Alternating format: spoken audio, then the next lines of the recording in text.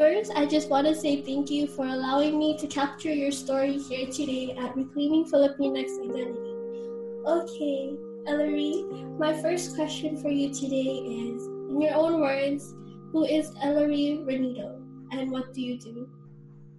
For me, Ellery Renido is someone who's ambitious and who always works hard for what she wants. Her goals and her aspirations in life is her family.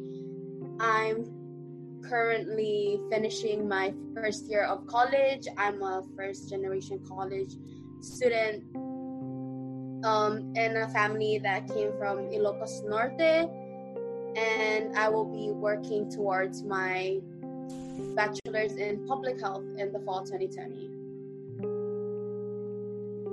Oh wow, I didn't know you finally went to public health. You used to be interdisciplinary.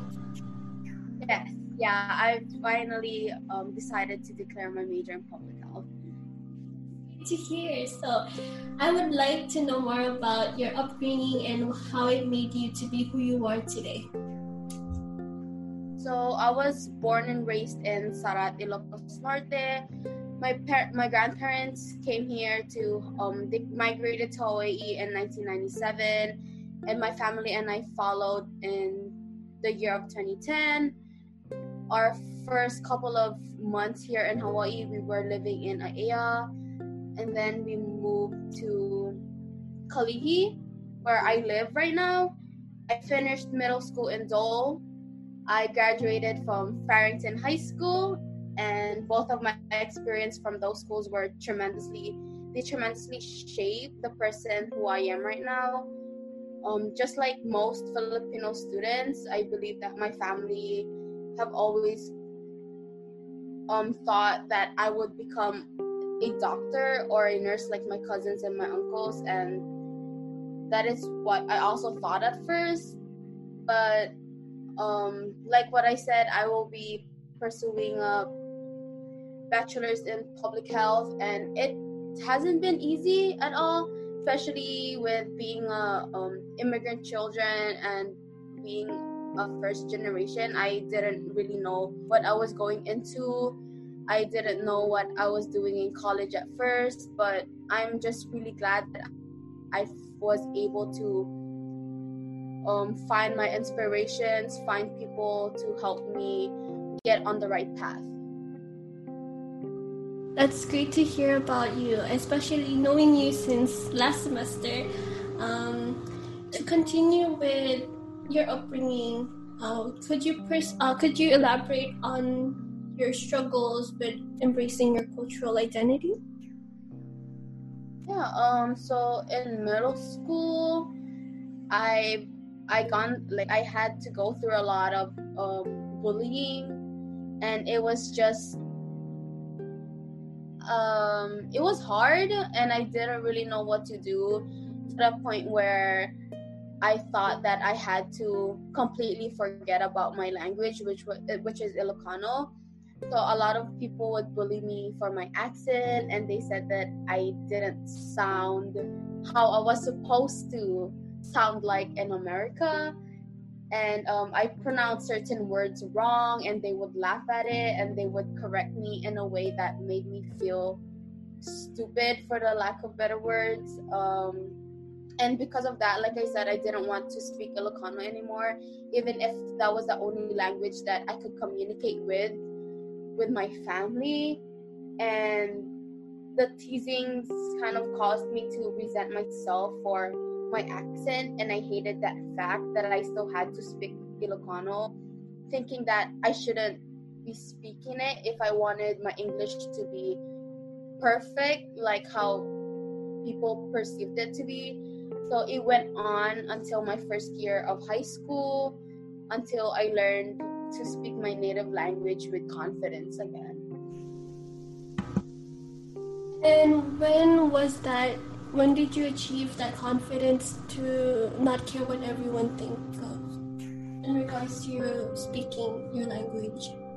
I would say when I started to hear more students speak Ilocano, Carrington High School is made out of about 60% of Filipinos, and when I started hearing more students speak Ilocano and Tagalog, I was just like, wow, it's not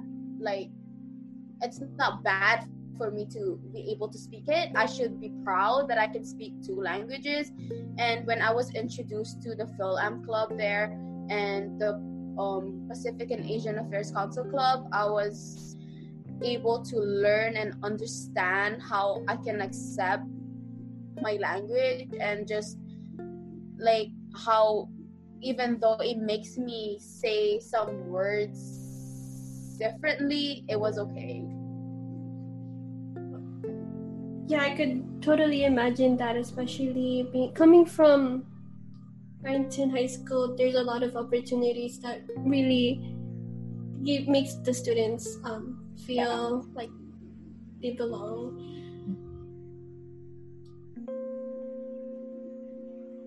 In terms of subcultures,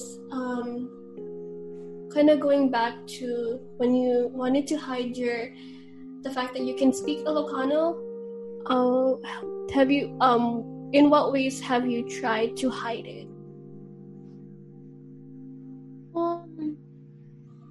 Just I guess going back to my middle school years,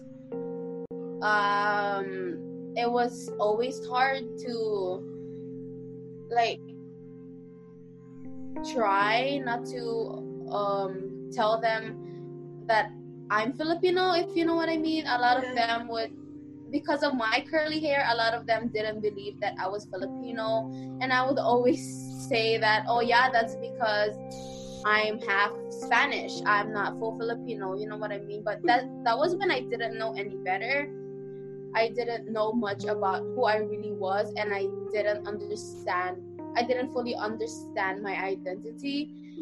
And it was just hard, because then that kind of made me stray far away from the culture that I've always known, especially because I grew up in Ilocos Norte.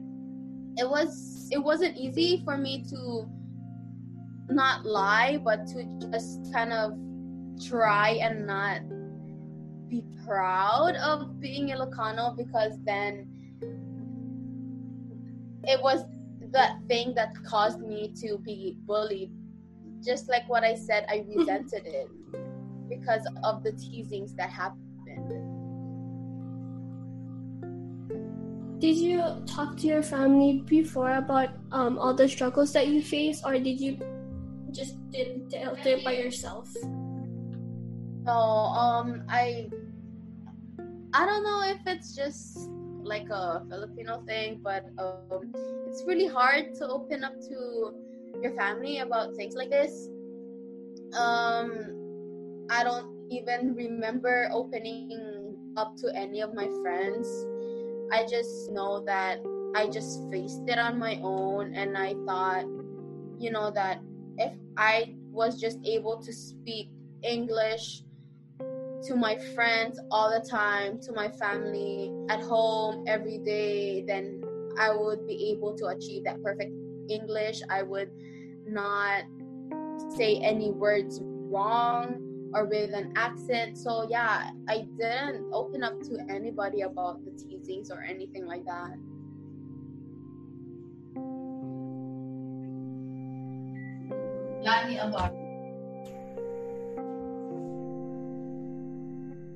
The struggles that you're telling me right now, I could imagine how much confused and wanting to have like that sort of understanding before. Correct me if I'm wrong.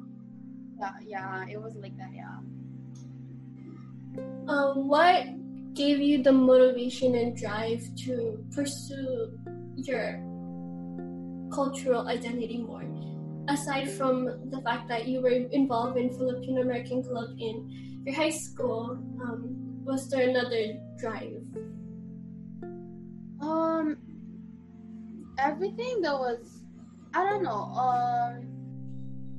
I would just say that I started to embrace my language more, especially because I met so much friends that could speak Ilocano, and we would just converse in Ilocano. And one day I just like thought that, wow, this like being able to speak another language is not bad at all. It even made me proud that I was able to do it, and I'm really thankful that I was able to pursue to understand my culture and just my identity more. And it led me to get my a medal in the Seal of Biliteracy. And that was, I guess, maybe that point where I was like, wow, I'm gonna continue pursuing Ilocano, and just trying to understand where I came from, my language, and just kind of reclaim that identity that I lost in middle school. And I give you so much applause for that, because it's not always easy, and I could tell that from the person you are in middle school to now, it has changed a lot, and you've grown to be a really independent Filipino woman. Thank you. And since I met you last semester in Ilocano, what were the many things that you have learned last semester when you were taking Ilocano 400?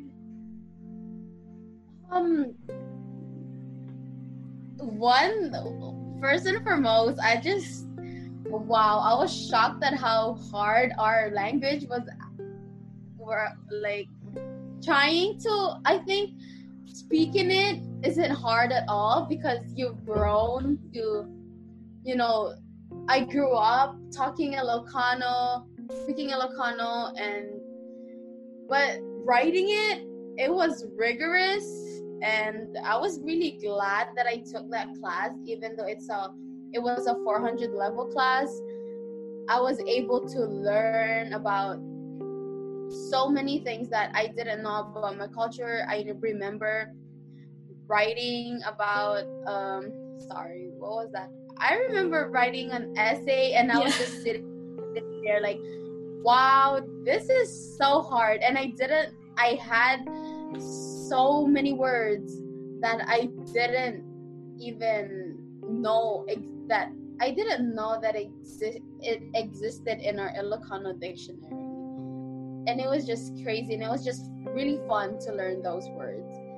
And I think that was one of the most important things that I learned in Ilocano, that it was hard, but once you learn, not hard to speak it, but really hard to write it in a very professional way, I would say.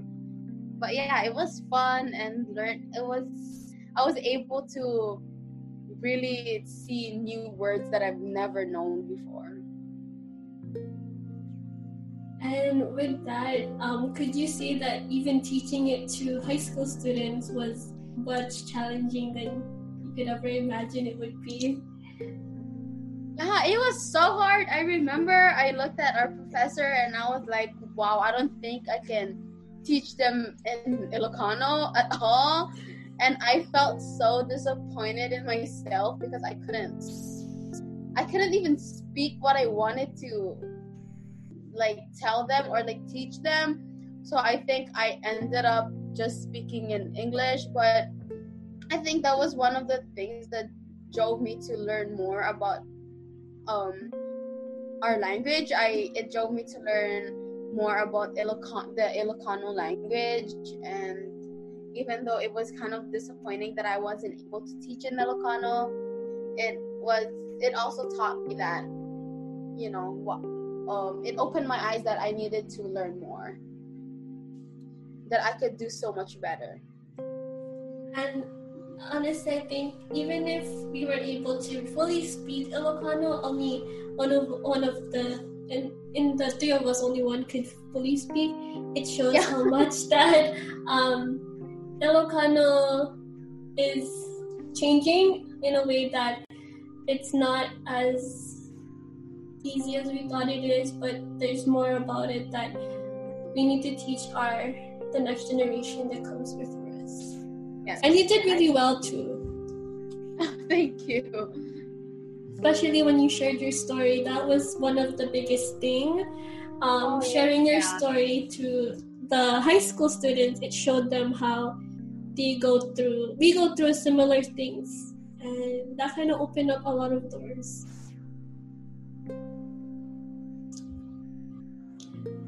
So with that said, going with that, what will be your advice to the next generation who have yet to come? One of my advice would be to just keep learning the language.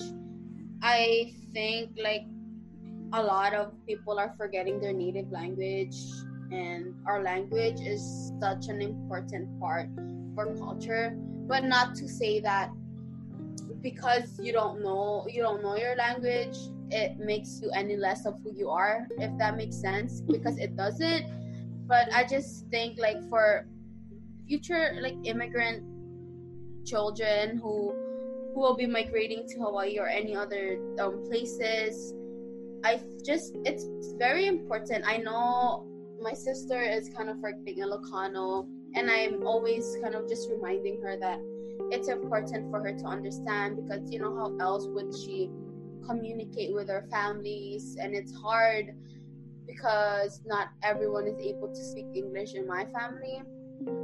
And not just because of that, but because of what you said, like next generations, even now we're really realizing how much how big of our language we've never even known before. And there's a lot of resources that are available, so like don't be scared to seek out help. And not just besides the language, just always try to understand and learn as much as you can about your culture. I feel like personally, because I wasn't able to appreciate my culture, I wasn't really able to find who I was. I couldn't find my identity, and it made it hard for me. But knowing that I could share my stories to maybe help out people, it makes me kind of feel better. And I have a teacher that told me this very important line. He was my teacher from the Philam Club. He told me to never forget your roots, but don't let it hold you back. So never be scared to step out of your comfort zone. I love that. That kind of is a great ending to today's episode. And I just want to say thank you for being vulnerable and really sharing your experience, your journey as a Filipino American, because I know that as you continue to journey through life, your story will continue to go on, and I can imagine how much people you will be impacting soon. Thank you so much. Thank you so much for having me and for trusting me to be on your podcast.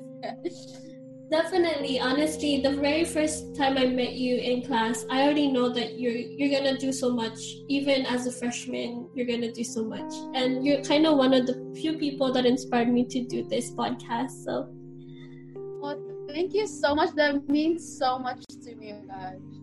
Thank you. And a little just to end it on a fun fact, what is your favorite Filipino dish? And what is your favorite Filipino word? You can choose which one to answer first. I feel like my favorite Ilocano word or Filipino word, because I never hear anyone else say this, it would be like Allah, like that expression where where something happens or stuff. I like to say Allah or la, like that, because you can put so much like emotion and like attitude in it, and I've never heard anyone else say it but like Filipino. So my favorite dish, there's just so much. There is. Let's just I don't think anyone else says this, but I really love balot. Oh. I can eat balot with rice any day. Whoa, really? I don't think. Yeah, I love the yellow. Okay, so when I was growing up, I used to eat the bird part, but now it's like yucky. But you know, the yellow part is just, it hits different, especially when you know that little soup that's in that comes with the stuff. You put that in the egg. You pour it on your rice. Yeah, I eat balot with rice, and it's so good. Yeah, that would be my favorite Filipino dish, because no one else would say that. Like, I don't think I've ever heard anyone say that. I think, I never heard anyone say that, but that kind of shows how authentic and very unique you are, and that's what it means to be a Filipino. Is there's no one like you. It's completely yourself. So, congratulations. Thank you so much. But yeah, thank you again, and I hope you're the best for your exams this week. And till then, keep in touch. But do you want to shout out any of your socials on the podcast? And I'll link it below. I mean, you guys can follow me on Instagram, I guess.